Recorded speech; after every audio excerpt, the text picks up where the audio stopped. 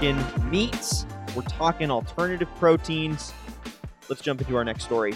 Folks, KFC is going beyond meat. So Kentucky Fried Chicken is expanding. Voice crack on that. Kentucky Fried Chicken. I'm just so excited about Beyond Meats. KFC is expanding its product portfolio and breaking into the alternative meats industry. More than 50 KFCs in Southern California are going to be adding Beyond Fried Chicken to the menu. These will come in 6-piece or 12-piece chicken combos. You get your sauce. You can get the fries and the extras with it, the mashed potatoes. And that starts at $6.99 for the smaller combo. So slightly more expensive than your regular, I think you can get like a 20-piece at McDonald's for like $5 or something. So, 6-piece chicken nuggets, Beyond Chicken start at $6.99. A little pricier for your typical chicken nugget combo, at least that I remember off the top of my head. This is the product of a trial run that was launched in Charlotte, Nashville, and Atlanta last year, now expanding to SoCal permanently as the first run of this as an official product. However, unlike Beyond Meat burgers and some of the other Beyond Meat branded products, Beyond Fried Chicken is actually a collaboration product that was birthed from collaboration between Beyond Meat and KFC. So this product was actually created for KFC to some degree. So they really get to brand this as their delicious Beyond Fried Chicken and add it to their repertoire of products. So I just wanted to highlight this before we jump into some of the potential effects, but any initial thoughts from y'all on bringing Beyond Fried Chicken to KFC? Well, I think that on some level, KFC has probably seen some significant leaps by their competitors, be it Popeyes with their chicken sandwich, or more people flocking to Chick-fil-A because Chick-fil-A is just immensely popular. And so you wonder if KFC needed to do something to kind of once again differentiate itself, set themselves apart to a certain extent. And the partnership aspect that you mentioned, Daniel, I think is the thing that most stands out about this to me. That since it's actually a collaboration, it's not like you can go to one of their competitors and find a similar product, where a lot of the burger joints have different, meatless alternatives and things like that. This one is completely just KFC. And so I think that to me probably represents the most significant aspect of this story. Yeah. And I think you're right, Tyler. There's an aspect of these partnerships that are almost essential. When you think about something even like a Burger King and their Impossible Whopper, there's actually a price point when, you're getting into the meatless meats, I would say from Beyond and Impossible, where kind of getting it down to the price point of their counterparts, like you were saying, like of a chicken nugget at McDonald's or something that similar, is pretty tough for both the restaurant itself who is purchasing these products and then for the company who's, creating them and making it. So I really do think that partnership is going to be essential, one, to kind of get that price point down, maybe even to where it's at or lower, but also just to ensure that there's enough in the market for some of these, because I remember that once Burger King and Impossible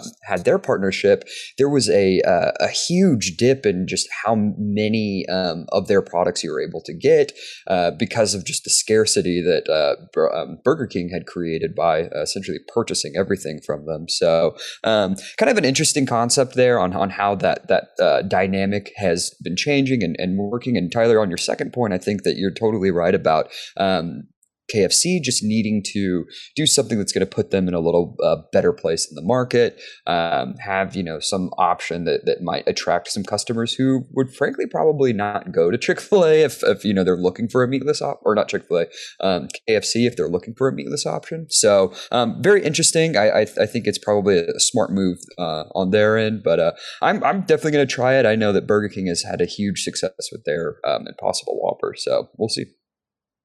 Yeah, I'm definitely interested in how they're going to market this product. I think that's going to be the biggest strategic takeaway here. Even though There are some B2B back-end relationships that will probably change as alternative meat production becomes a standard consumer item.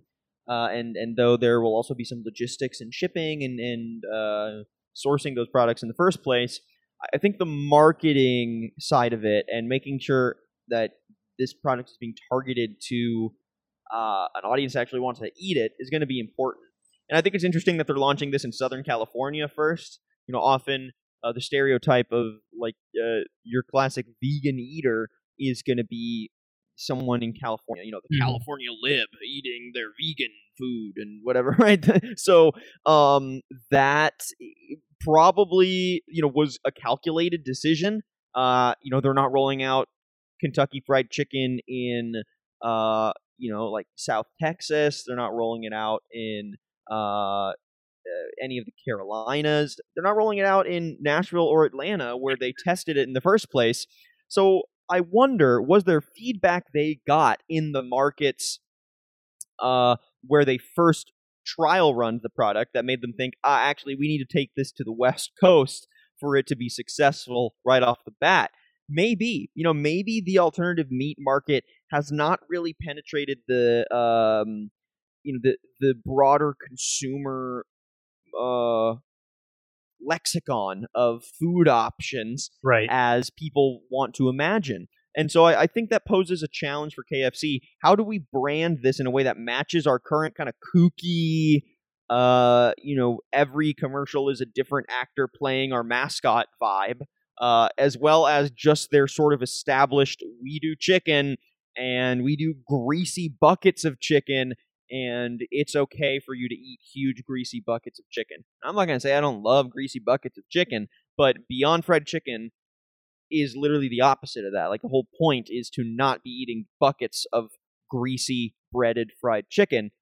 Instead, smaller buckets of less greasy, less fried fake chicken. So, the marketing challenge is going to be one that I think will carry the success of this product or sink the success of this product.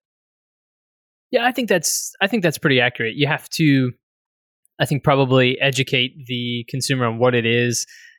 Is it? I also think one of the things that's going to determine the success or failure of this is whether or not it's good, right?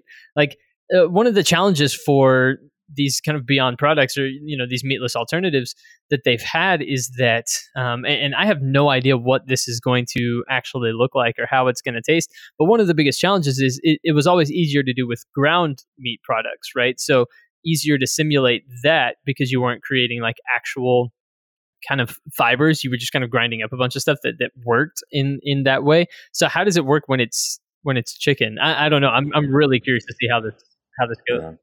Well, I think that's kind of the point with the nuggets, because I think that's actually the approach for nuggets is kind of like a ground chicken. If I understand right. Yeah, exactly. A chicken-like product. Interesting. I'm very curious. Yeah. And then, my other final thought on this one, or where my B2B brain lands, is how is this going to affect the existing B2B sourcing relationship that already exists for fast food chains? You're dealing with scale like this. There are established sourcing conversations with like where to get the breaded chicken, where to even, who are you sourcing for the chicken paste that you're going to turn into a chicken nugget, and who are you sourcing for the chicken breasts and the chicken wings and the bone-in chicken and the dark meat and the white meat chicken. I mean, obviously these are all logistical conversations your fast food chains are going to have to deal with and are talked about at a scale that is probably hard for us to imagine. Like tonnage of chicken shipped for KFC in any given month or year. But I wonder if Beyond Fried Chicken takes off in KFC, will that rub some of the meat suppliers the wrong way? Will there be some, pricing issues? Will they want, if it starts cutting into the success of regular chicken sales in Southern California, will the suppliers of the chains in that region ask for higher prices or something because we're not getting the same business we used to. Will that strain any of those relationships? That's also where my brain goes, and I'd be really interested in hearing more about what those relationships look like. But, I think whenever we introduce a new product like this that substantially changes the logistical and operational back end of an industry, you're going to get some of that tension between your suppliers and your businesses receiving said supplies. This was a snippet from Business Casual with Daniel Litwin and Tyler Kern, your B2B morning radio show. Tune in Wednesdays and Fridays at 9 a.m. Central on the Simple Radio app or marketscale.com/industries.